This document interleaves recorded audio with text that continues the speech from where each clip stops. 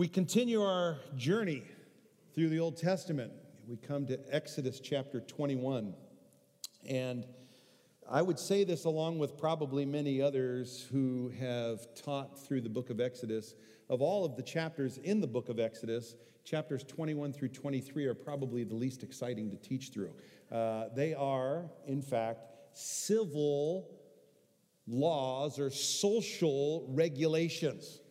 And this portion of Scripture talks about what to do if your oxen gets free and gores someone to death. Now, I know that has immediate application in your life. And so you're like, hallelujah.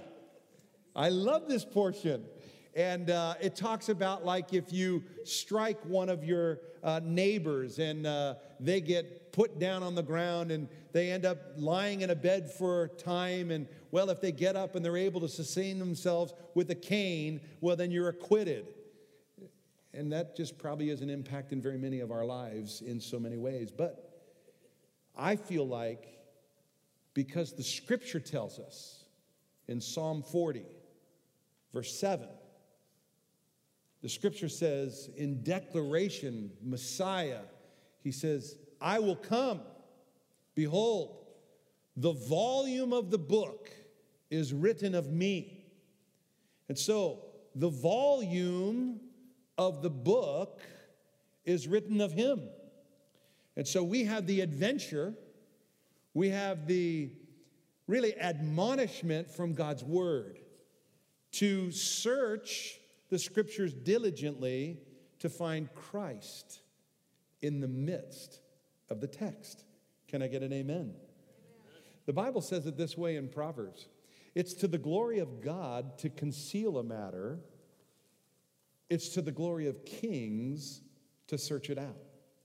We've been called both kings and priests under our God. So as kings, it's to our own benefit to search them out and to find Christ in the midst of it. Having that information, having the knowledge, and seeing Christ in the midst, it's an opportunity for us to see the application, for Christ is our example of how we're to live and how we're to walk in our holy conduct. Can I get an amen? And so when we find Christ in the midst, we can say, how does that apply to my life? What transformation, God, do you want to do in me in bringing your word and the washing of the water of the word of God in my life, the Holy Spirit quickening in me and bringing about transformation? If you're a candidate this morning for the transformation by the power of God the Spirit and by the power of the Word of God, you'd say, I'm available for that transformative work in my life. Will you raise your hand this morning with me? Come on, we want God's Word to be implanted in us, to bring forth fruit and transformation. How many of you are already, or maybe already this morning, fed up with you? You're just kind of fed up with yourself. Yeah, you're like, man, maybe it's just this, the accumulation from last Sunday to this morning. You're like, ugh, enough of me. Let's get more of Jesus. John the Baptist absolutely had understanding. He said, I must decrease, he must increase. Amen? Amen. I'm a candidate that he would increase in my life. And this old boy, this old man would decrease. More of Jesus, less of me. More of Jesus, less of you. Amen? That was puny. Amen?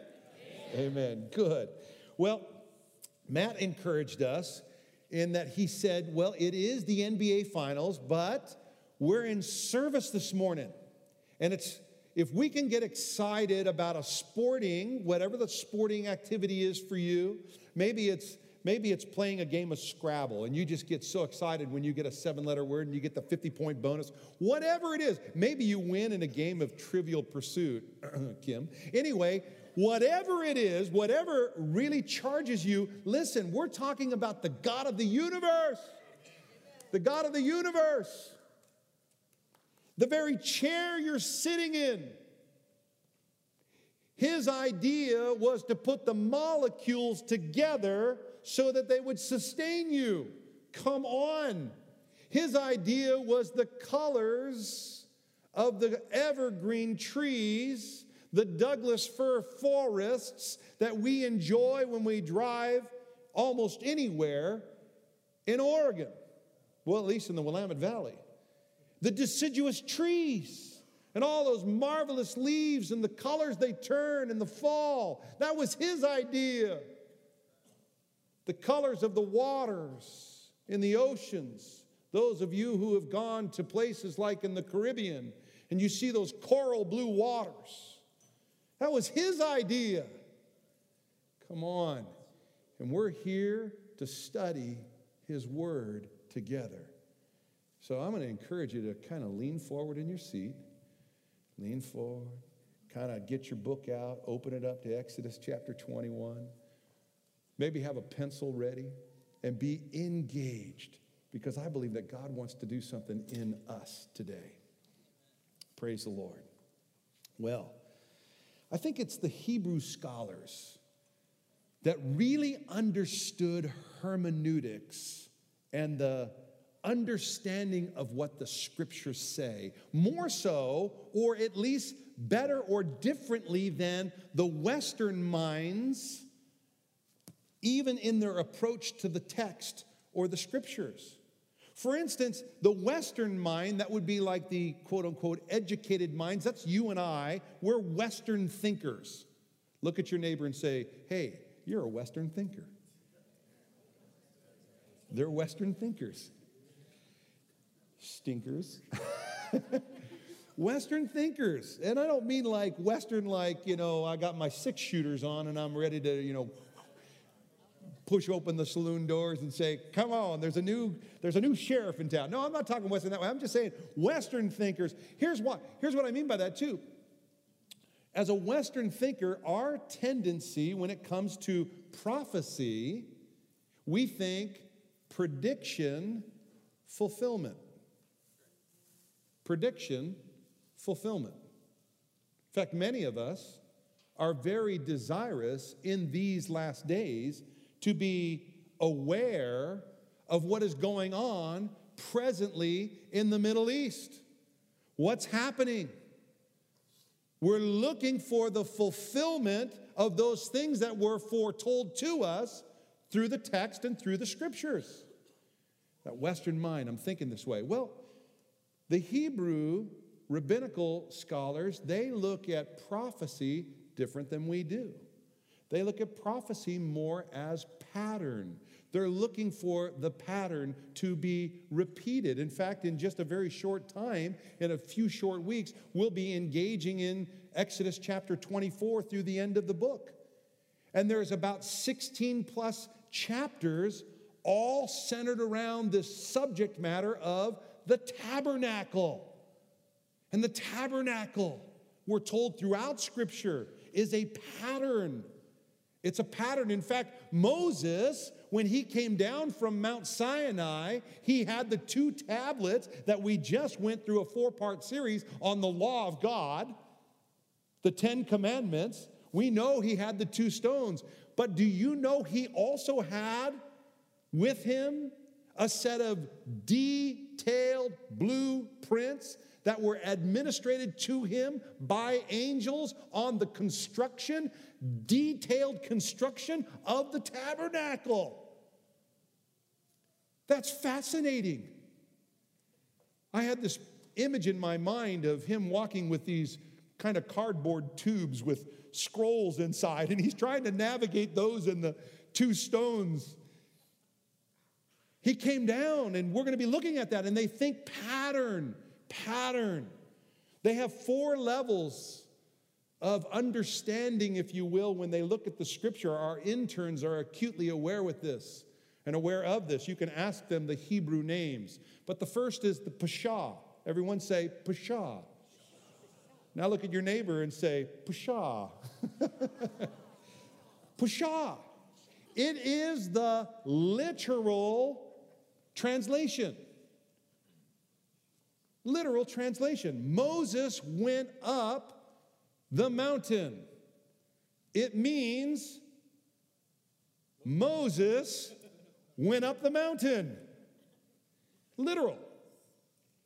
The remez, or the second understanding, is this idea that because of what the text says and how it says, there's a hint of something more here. So when I'm looking at the scripture, I look for taglines. Like if there's a comma and then a phrase. I think, now why did the Holy Spirit see fit to put that there? Why is that there for us? Like for instance, we know that these regulations for social engagement and social justices and social judgments, if you will, that was for the practicality of people living together. Can I get an amen? We need some rules to live by. And God has some very practical rules to live by.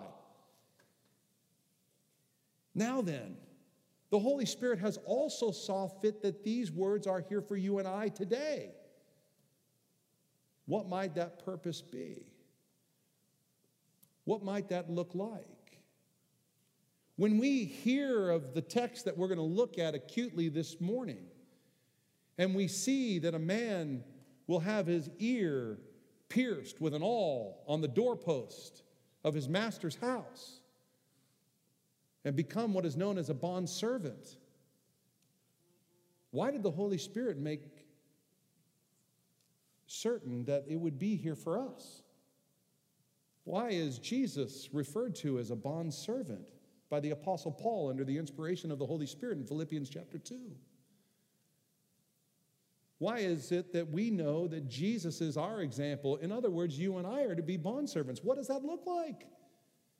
And so we'll look at that today. That's important. So the remez, there's a hint of something more. And it's to the student's opportunity to discover what that remez is, that hint of something more. I want that nugget from God's word. Because oftentimes when we discover the nuggets in God's word, it becomes that which is transforming in my own life. Transforming. And again, we raised our hands and said, I'm a candidate for the transformation work of God, the Spirit and the Word of God in my life. Amen. So with that remez. Then there's the Duresh. Everyone say Duresh. Duresh. When you wake up in the morning, you want to Duresh yourself. Duresh. Duresh, we would understand that as homiletics. Homiletics. Homiletics is the terminology that is used in theological circles for how does that apply in my life? What does this mean to me? And so we can look at a circumstance or we can read a Bible story, a historical account, and we see how David may have reacted. Well, the Philistines gathered themselves in the valley of Rephaim, and David inquired of the Lord, shall I go up? And God said, go up, and I will surely deliver them into your hands. So David went up, and God surely delivered them into his hands. And we might take a homily from that. When I'm facing a battle in my life, the first thing I should do is go to the Lord. Can I get an amen? Amen. All too often, some of us are like, I got this. Let's go. And we get out there and we realize God wasn't saying go up, right? The second time they came into the valley, David said, shall we go up? And God said, no, don't go up. He said, rather go around behind. And when you hear the marching on the tops of the mulberry trees, then go forth and I will deliver them into your hands. So God doesn't always operate in the same way he has always operated, does he? He'd do different things. And you and I, we need to be going to the Lord first. That's the homily. That's a lesson. That's a principle that you and I can learn. Does that make sense? Have we already been to church this morning? If you wrote that down, that can be a practical application in your life this very day. How many of you are going through a battle right now? Raise your hand. There you look around. There's all kinds of battles going on. Have you inquired of the Lord? Wait. They that wait upon the Lord shall what? Renew their strength. How many of you that are in the midst of the battle could use a little strength renewal this morning? Yes. Wait for the Lord's answer. That's not the sermon. This is the pre-sermon. So we have the Pashah, the Remez, and the Deresh. And the last understanding that they have is called the Sod. It's Hebrew, I believe it's pronounced soda, but the Sod. And it's a deeper understanding. In other words, there is more here than meets the eye. This is not like the Transformers. However, this word is the transformer. And there is more that meets the eye. And it is worth digging. I think it was the 6th century rabbi who said, when Messiah comes, he will explain the spaces between the characters. The spaces between the character. The Word of God it's God-breathed. And it will endure forever. And so there's much there. Anyway, okay, so that's the Hebrew understanding of the Scripture. And so when we come and we see that Scripture in Psalm chapter 40 and verse 7, that the volume of the book is written of me, we get to say, okay, God, where are you in chapter 21, chapter 22, and chapter 23? Jesus, where are you in the midst of this? So this morning, I'll just give you a quick outline of chapter 21. If you have a study Bible, you likely have some of these headings, but verses 1 through 11 are laws concerning servants. Everyone say servants. Servants. Verses 12 through 27 are laws about violence. Violence. And then verses 28 through 36 are laws or judgments, if you will, concerning animal control. Animal control. And we're going to read this morning. I'm going to read. You can follow along. Verses 1 through 11. And what we're going to do, because culturally these things may not be applicable to us from the actual text itself, but the subject matter of servanthood definitively applies to you and I today. Can I get an amen? Amen. Okay. Let's begin in verse 1, chapter 21. It says, now these are the judgments which you shall set before them. If you buy a Hebrew servant, he shall serve 6 years, and in the 7th he shall go out free and pay nothing. Oftentimes we wonder, well, was this like slavery? In many ways, there are ways that people would become servants if they had a debt they couldn't pay. They would become a servant. Does that make sense? Anybody in this room have a debt you cannot pay? I don't mean financially. We have a sin debt.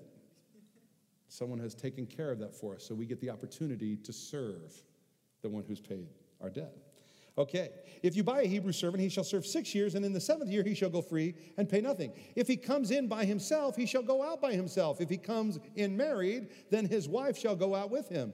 If his master has given him a wife, and she has borne him sons or daughters, the wife and her children shall be her master's, and he shall go out by himself. But if the servant plainly says, I love my master, I love my wife, I love my children, the Bible says, and then he continues, I will not go out free. Then his master shall bring him to the judges. Here's a guy who's been serving, and while he was serving to pay off his debt, he marries a woman in the master's house, and they have children together. And after 6 years, in that 7th year, he's released and he's a free man. But the wife and the kids are actually the property of the master. But the man says, I love my master because in my master's house, I was taken good care of. I had a covering over my head. I had a place to sleep. I had protection in my master's house. It was good. I had 3 square meals. Can someone say amen? It's like living under your mother's roof. And you come home in the afternoon and you smell the pot roast cooking in the crock pot. I mean, I was up early this morning and my wife was up early this morning and she was browning some meat in a frying pan at 6:30 in the morning. Now, I don't normally get hungry in the morning. But boy, I'll tell you, when that aroma wafted its way into the family room where I was sitting reading the Word of God, I said, yes, I'll have a bite. And she says, you can't have a bite. I'm just browning it. It's going in the crock pot and it's cooking. And I'm thinking, hallelujah, I'm going home and I'm going to have beef. It's what's for dinner. 3 square meals. Hallelujah. Yeah, it was good. And he says, I love my master. And I love my wife. And I love my kids. I will volunteer to stay here.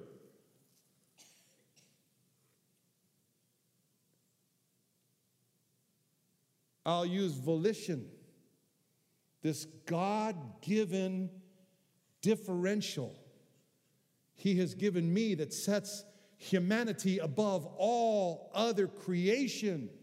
God has given you and I the ability to choose.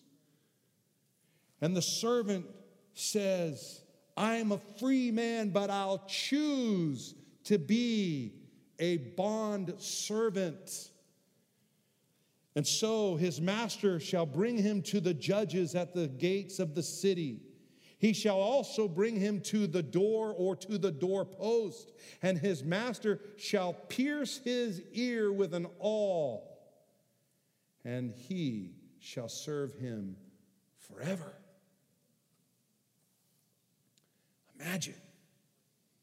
Volition. I choose willfully to subject myself to the authority of the master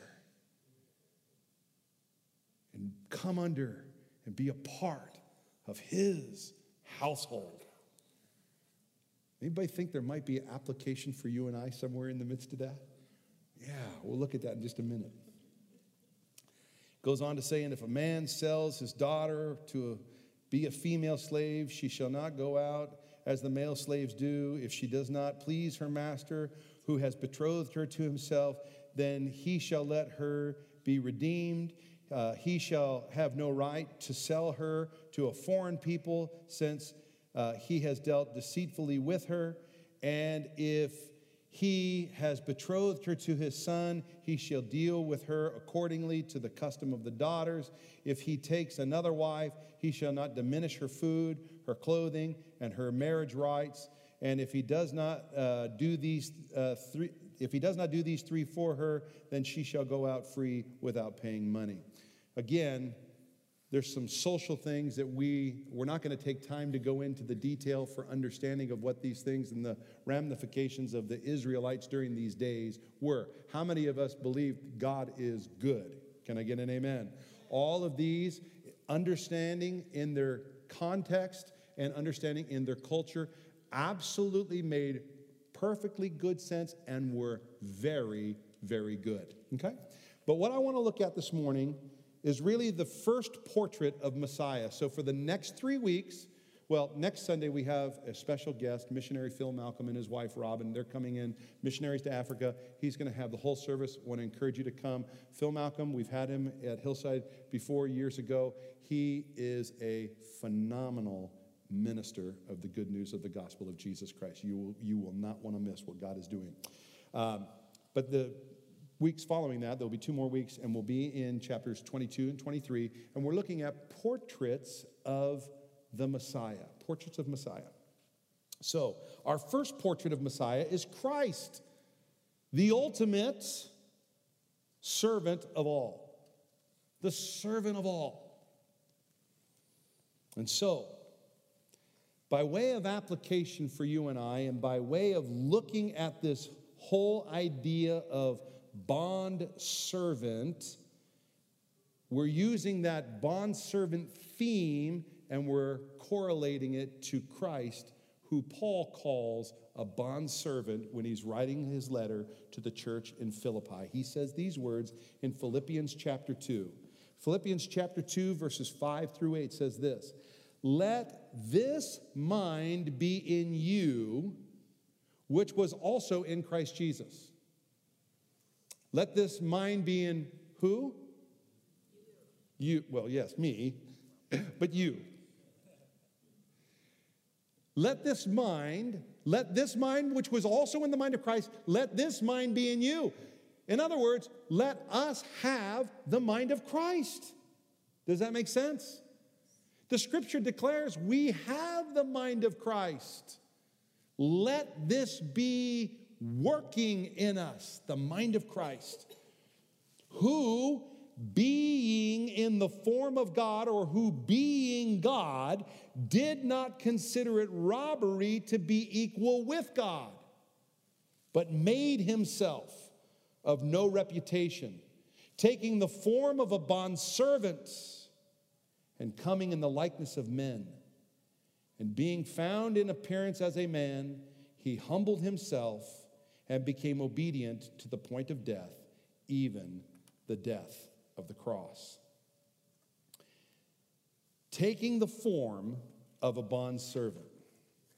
Now, it's interesting to me, when you study the New Testament, we are given 4 accounts of the life of Christ from 4 different vantage points. We have the 4 Gospels: Matthew, Mark, Luke, and John. All 4 of them are written under the inspiration of God the Holy Spirit, and they are depicting our Savior from literally 4 different vantage points.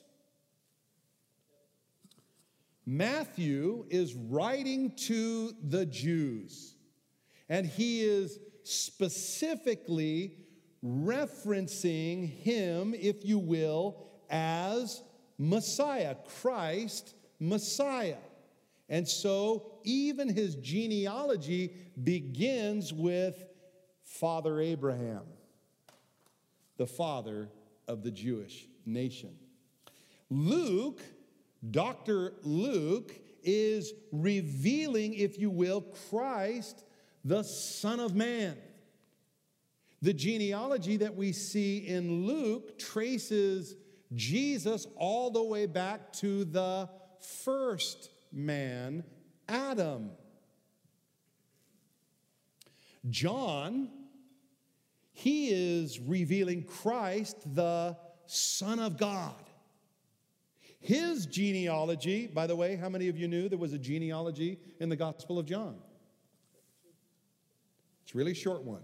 In the beginning was the Word, and the Word was with God, and the Word was God. Verse 14 says, and the Word became flesh and dwelt among us. That's a genealogy. Listen, Christ has no beginning. Can I get an amen? He is God. He's God. Of his beginnings, there are none. He is from everlasting to everlasting. Thanks be to God. The Son of God, his genealogy is from eternity to eternity. Hallelujah. Then you come to Mark. And Mark is revealing Christ, the servant. Incidentally, there is no genealogy in the Gospel of Mark because no one is concerned about the genealogy of a servant. No one cares about the pedigree, if you will, of a servant. He is just that, a servant. And so we have these 4 faces, if you will. It's interesting that if you read the book of Revelation, how many of you like the book of Revelation? This is kind of like your thing. I like Revelation. You see in Revelation chapter 4, John, the apostle, is called up. He says he saw a window in heaven open and the voice like a trumpet that he heard at first. say, come up here. And it says immediately he was in the Spirit and he was caught up and he was in the throne room, and there he sees 4 living beings. And the 4 living beings, one having the face of a lion, one having the face like an eagle, one having the face like a man, and one having a face like an ox. They seem to reflect the 4 gospel depictions. They're reflecting the one who is in the midst of the 4 living creatures, Jesus, the one who is the lion of the tribe of Judah, who is the king, the eagle, who is the Son of Man with the face of the man, and who is the ox, the servant of all. He's revealed himself. And you'd see this in other places throughout Scripture. So, it is also interesting to me, and this is a little side note, and worthy of side note, in 1 Corinthians, Paul writing to the church in Corinth in the 15th chapter, recorded for us in the 45th verse, he refers to Jesus as the last Adam. The first Adam came in the flesh in the Garden of Eden. The last Adam also came in the flesh. Interesting side note, Adam in the Garden of Eden was given the assignment to do what? To tend the garden, to have dominion over it, and to take care of it. What does that make him? A servant. Makes him a servant. He didn't choose to do that. What did the serpent say to Eve in his deception? He said, that's not what God said. God knows in the day that you eat of the fruit of the tree of the knowledge of good and evil, you will be like him. You will be like God. What did Adam choose to do? Eat the fruit. What does that reveal? He wanted to be like God. Eve certainly did. She saw that it was good, desirable, and so she ate the fruit, gave it to her husband who was with her, and he ate. How interesting that the last Adam, who is God, forfeited all of that to become a servant. It demonstrates the contrast between a life after the flesh and a life after the spirit. The life after the flesh tries to climb an artificial ladder to be at the top, so everybody serves me. But it's a misnomer. You see, life after the Spirit is taking off one's robes that represent their authority and stepping down and stooping down like we sang the song. And he bowed at our feet and washed our feet. He became the servant of all, the King of glory. And he's modeling it for you and I, how to live, how to be servants to one another, to set aside our own desires and our own passions and our own wants, and to live, not neglecting our own needs, but putting the needs of others over our own. It's powerful. Jesus surrendered all. That portion of Scripture in Philippians, it says, let this mind be in you, which was also in Christ Jesus, who being God, he's God, says, did not consider it robbery to be equal with God. He let it all go. Let it go. He surrendered all. Servants surrender.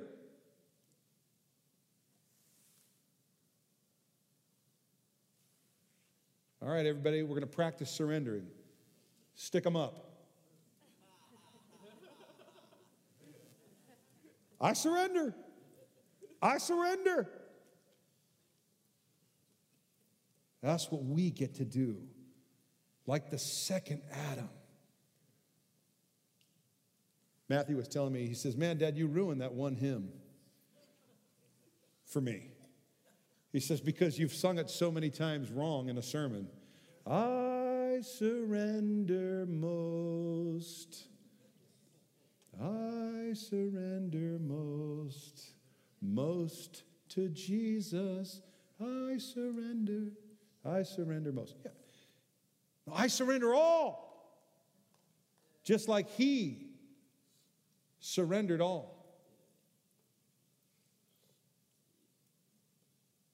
He's God, but he set every attribute of God aside and came in human flesh. He took on flesh and became a bondservant. Why would he do that? Why would he do that? I would submit to you that he would do that because he loves us. God so loved the world that he gave his only begotten Son. God so loved. Jesus became the slave of all. Turn in your Bibles with me real quickly to Mark chapter 10. This is so resplendent of how you and I so often think. I love when the disciples reflect us, because it hurts. Because generally Jesus gives a principle associated with the behavior that's corrective. And he gives it in such a way that it's like, oh, wow. My thinking is always I'm so like Adam. I just want to climb the ladder, so to speak, as opposed to coming down from on high. Mark chapter 10, beginning in verse 35. Then James and John, the sons of Zebedee, came to him saying, Teacher, we want you to do for us whatever we ask. I mean, do you see yourself even in that? Sometimes we think that Jesus is a genie in the bottle. Oh, Jesus, please give me whatever I ask. Right? Am I the only one that's ever been there? Oh, there's about 6 of us. Okay. And he said to them, what do you want me to do for you? How gracious is that? Jesus is okay. I mean, he's fully man here, right? He's not taking advantage of his God ability. So he says, what do you want me to do for you? And he said to them, grant us that we may sit one on your right hand and the other on your left in your glory. And Jesus said to them, you do not know what you ask. Are you able to drink the cup that I drink and be baptized with the baptism that I am baptized with? They said, oh, we are able. We are able. If ever someone felt cocky, this was probably a moment of just being, yeah, we can do this. It's like Peter in the garden, like, hey, these guys may all reject you, but I'm with you. He says, well, before the rooster crows, you'll at least deny me 3 times tonight. And it's like, oh, man. Okay, so, hey, we can do this. So Jesus said to them, you will indeed drink the cup that I drink, and with the baptism I am baptized with, you will be baptized. But to sit on my right hand and on my left is not mine to give, but it is for those for whom it is prepared. And when the 10 heard it, they began to be greatly disappointed with James and John. Can you imagine? Like, Thomas is like, are you kidding me? You asked, let's go outside. I mean, they're just like, seriously? So Jesus called them to himself and said to them, you know that those who are considered rulers over the Gentiles, they lord it over them. And their great ones exercise authority over them. Well, I'm pomp and circumstance here, and I'm in charge. That means go get me something to drink now.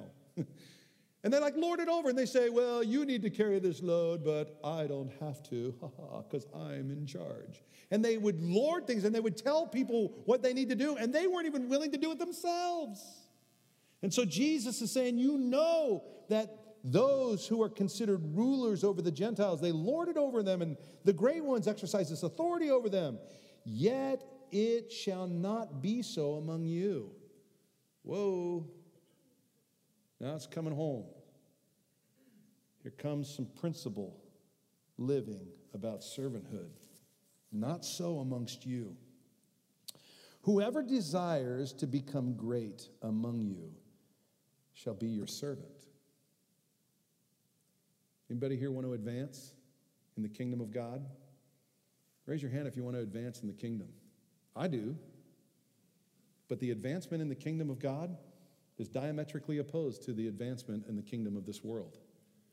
It's literally the exact opposite. One's climbing the ladder, another is descending the ladder.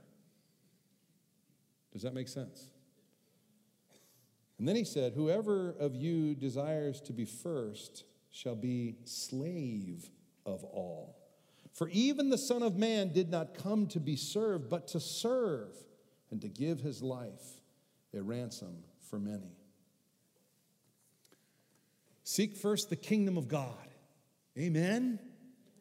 It's diametrically opposed to the systems of this world. It's different, and Jesus models it. He's the second Adam from above, or the last Adam.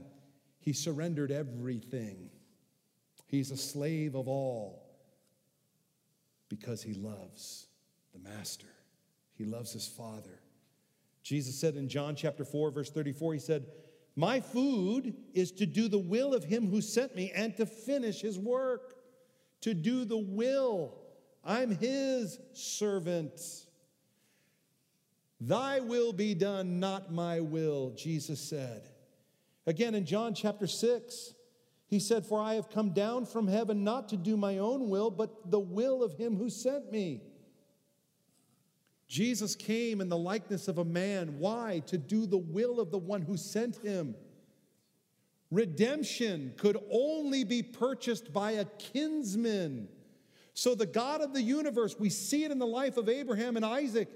When they're going up the mountain, up Mount Moriah, Isaac, the son, says, Father, we have the wood and we have the fire. Where is the sacrifice? Abraham says by faith, God will supply himself the sacrifice. He will provide himself as the sacrifice.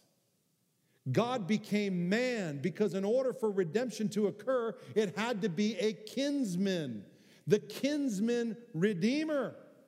That's what the whole purpose of the book of Ruth is. It reveals to us the kinsman redeemer and how redemption can only occur by one who is in the family lineage. God, in order to provide himself as sacrifice, had to become man and be fully man. If he exercised any of his rights to his godhood, redemption would be impossible. He showed us the way. Everything he did was under the power of the Spirit of God. Can I suggest to you, if we want to do something great for the kingdom of God, we must do it in the power of the Spirit. Not by might, not by power, but by my Spirit, declares the Lord. How did Jesus heal people? A lot of people say, well, because he's God. No.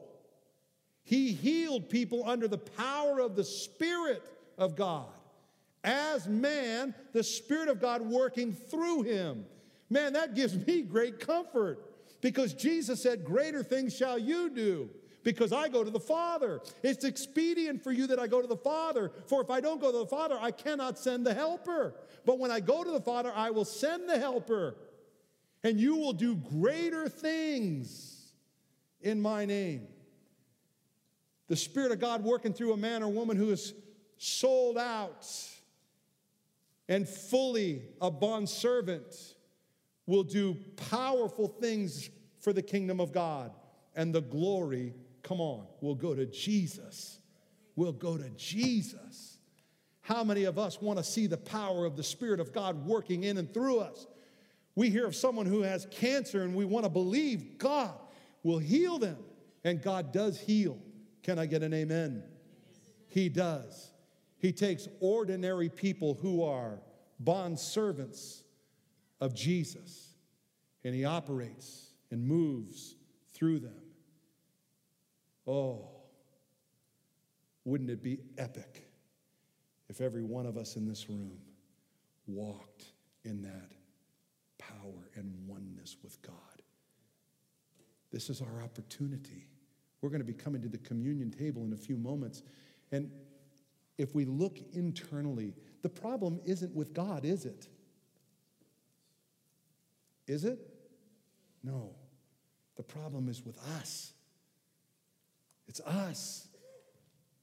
Because we're often, all too often, more about us than we are about God, and more about us than we are His kingdom. We're more about our kingdom than His kingdom. So often we're thinking about our reputation and not His. The scripture said in Philippians chapter 2 and verse 5, He made no reputation for Himself. All too often, that's what we're focusing on. How much time did you and I spend to get ready this morning?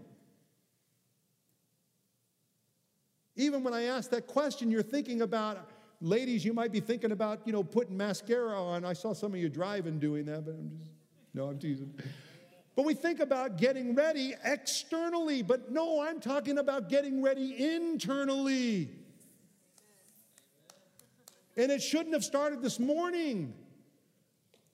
It started last Sunday when we walked out the doors.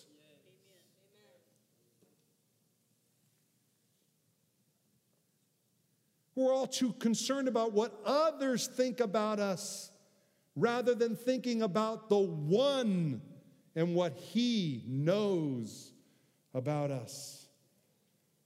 Oh God, help us to be concerned more about character than reputation. Transform me from the inside out. Oh, Heavenly Father, that I might walk in oneness with You and Jesus and the Spirit of God, and begin to see the power of God, the Spirit being made manifest in my daily living. Can I get an amen? I mean, everyone sitting in here, you're here today because that's what we want. We want that. Are we willing to surrender all? Are we willing to become the slave of all? And finally, the bondservant. Jesus said, did you not know that I must be about my Father's business? He was obedient. The scripture tells us He was obedient to the point of death, even death upon the cross. Obedient to become flesh. Obedient to walk by the Spirit and not sin. And obedient to the point of death, even death upon the cross, that He might continue as the servant of all. To this very day, Jesus is serving you and me.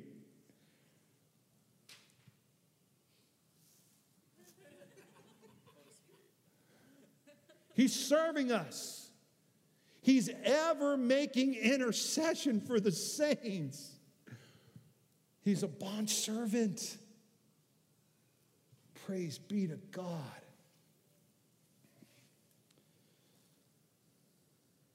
If his master has given a wife, Exodus 21, verse 4 reminds us of the bondservant. If his master has given a wife, what did Jesus say about those whom the Father had given him? None have I lost. What does it tell us? The Son's master, Jesus' master, the Father has given a bride to the Son.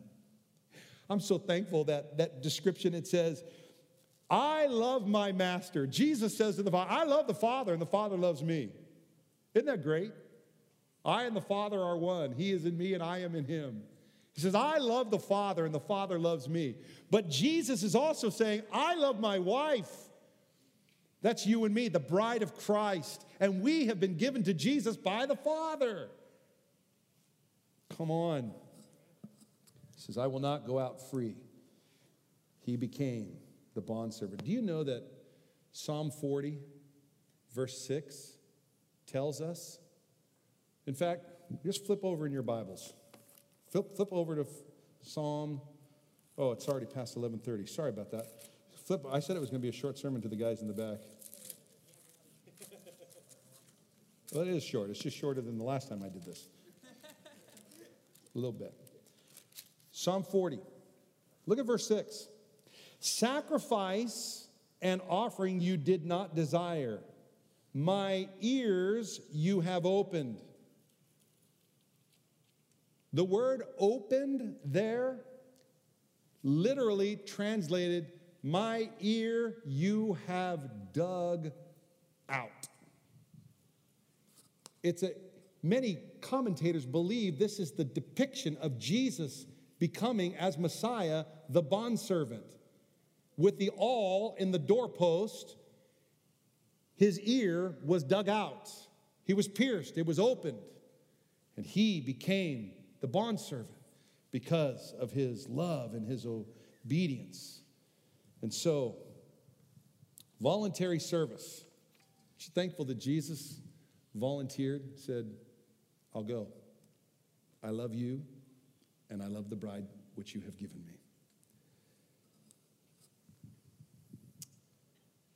I'm going to invite the worship team to come, and we're going to share in communion this morning. And we'll close with this thought. The apostles, and really the disciples of the early apostles, they called themselves bondservants. We see it recorded for us in the New Testament. We see it first with the Apostle Paul in some 13 of his letters. He's indicating many, many times, I, Paul, a bondservant of the Lord Jesus Christ. We see it in the life of James. James, a bondservant of the Lord Jesus Christ. We see it in Peter. Peter said, Peter, a bondservant of the Lord Jesus Christ. We see it in Jude. Jude, a bondservant of the Lord Jesus Christ. We see it in Paul's, even his own disciples. Epaphras, one of his, he says, Epaphras, who is a bondservant of the Lord Jesus Christ. If the Holy Spirit were writing an epistle today with your name, would he say, David, a bondservant of the Lord Jesus Christ? Taylor, a bondservant of the Lord Jesus Christ. Levi, a bondservant of Jesus Christ. Floyd, a bondservant of Jesus Christ. Would he use those words to describe? Thank you, brother. Would he use those words to describe you? This is when we come to the communion table today. If you say, well, like that hymn that Pastor Dave ruined for Matthew, that's kind of how I sing it. I surrender most. Maybe you'd say, I surrender some. Maybe you'd be saying, I surrender a little. But you find yourself not saying, I surrender all. And you want to. And you want to be a bondservant of Jesus. You want to follow his examples, or his example like the disciples, his disciples, the apostles followed his example, and it's recorded for us, and even their disciples. So first generation, second generation, recorded for us, bondservants, and now we're however many generations down line. In the epistle, Paul tells us we are living epistles. Our lives are living epistles. You'd say, I would that the Holy Spirit would use that description to describe me. So what about you? Have you stated your love today for your master? I love my master. I love his wife, the church. I love the sons and the daughters. Have you declared that? Have you declared it beyond just your words, but demonstrated it by how you live? Are you living? Jesus said it this way, if you love me, you'll obey my commands. And my commands are not burdensome. My commandments are not burdensome. If you find the commandments of Christ burdensome, which he really gave us to, love God, love people, you say, well, that's kind of hard. I like these people, but I don't love them. It doesn't work. He says you cannot serve two masters. You'll either love the one and hate the other, or hate the one and love the other. There's no dual citizenship. Can I get an amen on that? There's no dual citizenship. No half in, half out. It's all the way, baby. All the way. Let's dive in. Let's get into the deep end. Golden West Junior College, where I grew up, had a swimming pool. And as kids in the summertime, we'd walk up about a block and a half to Golden West Junior College. And we'd pay, I think it was $0.25, and you could swim all day. You get a little stamp on your hand. And we'd play Marco Polo down in the shallow end, but we realized you can't swim underneath the person who's in the shallow end. And it was everything we could do to get ourselves down into the deep end. When we got in the deep end, man, we were swimming.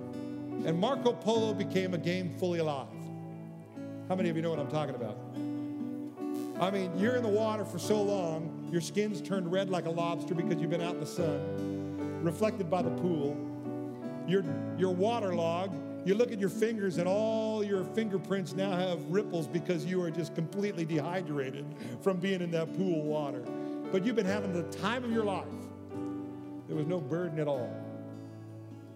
Let's stop carrying water in buckets and feeling the burden and the weight. Let's start swimming in God's kingdom. Can I get an amen? Today at the communion table, will you consider surrendering all to your master?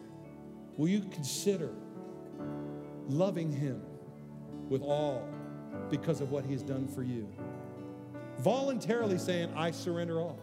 I want to serve you forever. I want to give you everything. Will you walk in that obedience? Christ modeled it for us. His apostles modeled it for us. Their disciples modeled it for us. Can we model it for the church? I'm going to invite